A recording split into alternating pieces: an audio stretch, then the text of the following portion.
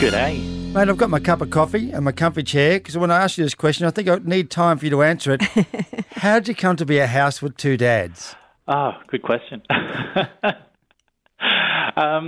it happened, almost 10 years ago now. We made the decision that we wanted to be parents, and we looked into foster caring. And we ended up that we were selected as carers and went through all the training and the rigmarole that took about 12 months to get there, and ended up with a child in our care for the long term, which was quite surprising. And that led us to becoming a little family with two dads and one son. What about at the time when you were trying to adopt? Were there many blocks to a same-sex couple adopting? Being foster parents? Yeah, absolutely. We were the first same-sex male couple in the fostering agency that we went through. So unbeknownst to us at the time, there was actually some roadblocks that were kind of coming up in the background, and we had some people that advocated on our behalf. So it was a little touch and go, but overall they, on the outside, were quite accepting and forthcoming in processing our application, but we got there in the end. Okay, so you get approved, and then what happened? So it was interesting, actually, when we went to the very first interview, I suppose, to go and say that we were interested. The two ladies that were there, they kind of looked at us and they looked at each other and they said, "Look, I know this is crazy, but we think there's this kid that would be the perfect fit for you." And we were kind of taken a bit aback because it was it's just an interview. Yeah. And then you fast forward to almost 12 months later, and the child that they had talked about on that very first day still hadn't found a placement, and he was living in a residential facility. So it's a house where he just lived on his own, 3-bedroom house. And just had a... Yeah. How old? He was 9 years old. And No! A 9-year-old child living on his own just with people coming and going? Yeah. And he'd been there for 2 years and had a different youth worker sort of rotating through every 24 hours of a team of 3. And it just so happened that, in that 12 months while we've been processing, he was still waiting. And so that very first child they mentioned on that very first day was still waiting when we were approved. And they proceeded with that. And so sort of once we were approved, they went and said, okay, this is who we're talking about. Do we want to have a meeting? And we got to go and meet him for the very first time at that house, actually, to rock up and knock on the door, and this little brown-haired boy with little brown eyes stuck his head through the door and then screamed and ran away. So he ran away. He obviously came back. You sat down with him, and then a process unfolded where you were seeing him how much? Then what happened?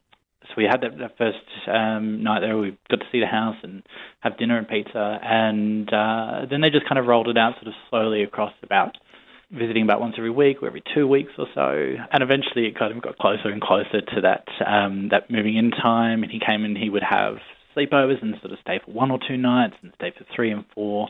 And we got close to a September school holidays. So it's actually our 10 or 11 year anniversary coming up, where he went into the school holidays where he would stay and then not return back and would stay with us and start the new semester at school, new school term with us.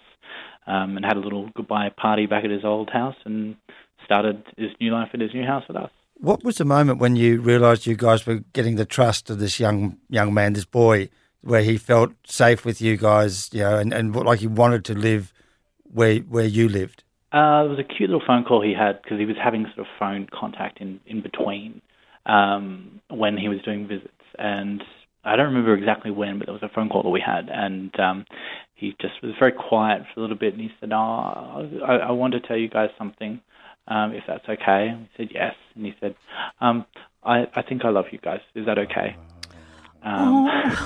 Did you burst into tears? I would have. Oh, yeah. It was like, heart-wrenchingly beautiful moment. Always remember and cherish that moment. It was just beautiful. So we kind of knew then that I think that we found something special. It's Robin, Terry and Bob on Brisbane's 97.3. What does he call you? So that was another funny one. I was down with him in the park one afternoon, and I think he'd moved in already, and he was trying to figure it out, and he kind of sat down and he was talking to me, and we'd been kicking a ball around, and he was like, "So since I'm going to be living here now, like what do I call you guys?" I was like, "Well, that's up to you." And he's like, "Well, like one could be Dad, but like what would the other one be?" I was like, "Oh, I don't know, mate." I said, "What are some of the things?" And he went, "Well, what if one of you is Daddy?" So we got Dad and we got Daddy came out of that, and I got Dad and my husband got Daddy. And you appreciate that he's trying to make sense of his world with you guys, but also with his own world back at school or back wherever else. When he's looking at the shape of other people's families and trying to say how he can express that to his friends too. Would that be fair? Yeah, definitely. And that was kind of an evolving process as well. For him, the comprehension wasn't too hard. I think it was more the excitement too. He'd never actually had a dad his entire life. So suddenly he had two, and he was like, "Yeah, I've scored." So there wasn't too much, I suppose, apprehension for him. He would come full ball at kids and parents and be like, "Yeah, my dad's," and that was it. Did you have any pushback? No, not too much. People were really, really, really good. There was never anything that was visible pushback, and I think people saw the positive effect that it had on his life. Did you guys find yourself taking on different roles in the parenting, I guess, based on your own natural personality? Who's a hugger, who's not? Yeah, absolutely. My husband was, the authoritarian, and I was the softer one, if you will. So, he knew where to get the hard love and the soft love from, and I'm much more of the creative, chaotic mess in the house, and my husband's much more of the organized, domesticated one as well. So, have these interchanging, household roles as you do in any house. Does he have any contact with his biological family at all? Yeah, and he has across his entire childhood. Unfortunately, not all, but has had some. So he's, and for people's arguments and those that have pushed back have said, they need a mother. He's always had access to his mother, and also, always had access to other women within our family as well. And that was, I suppose, the mind-blowing thing for him was he came into a huge family. So my husband is one of 10. Wow.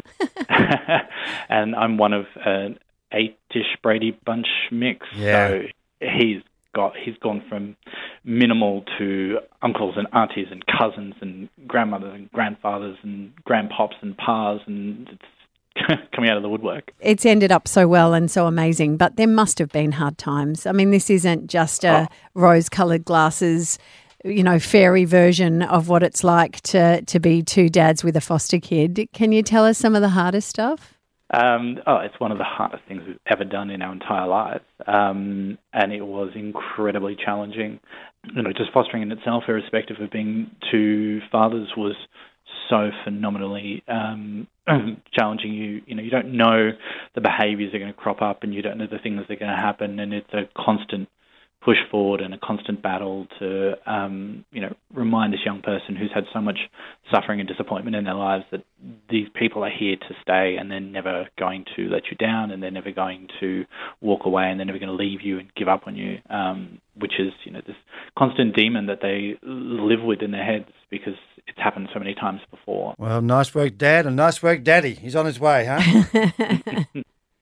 Yes, and he's not there yet, it doesn't get any easier when they turn 18. In fact, No, it doesn't. Life in his head got a lot harder at 18, so he's still got a few years to find his feet, but we'll still be there holding his hands when he needs it. Would you do it again? Yes. It's a big thing, but, you look back on the hard stuff, but then you just look back at all those times when his eyes lit up and, you got to see the world that you created for him, and it's a hard thing to say you couldn't do again. Oh, thank you so much, Michael. Would you recommend fostering to other people? Absolutely. Give it a go. Look into it. It can't hurt to find out what your options are and whether it's something that is right for you and your life. Thank you so much. No worries. Thank you, guys. It's Robin, Terry, and Bob.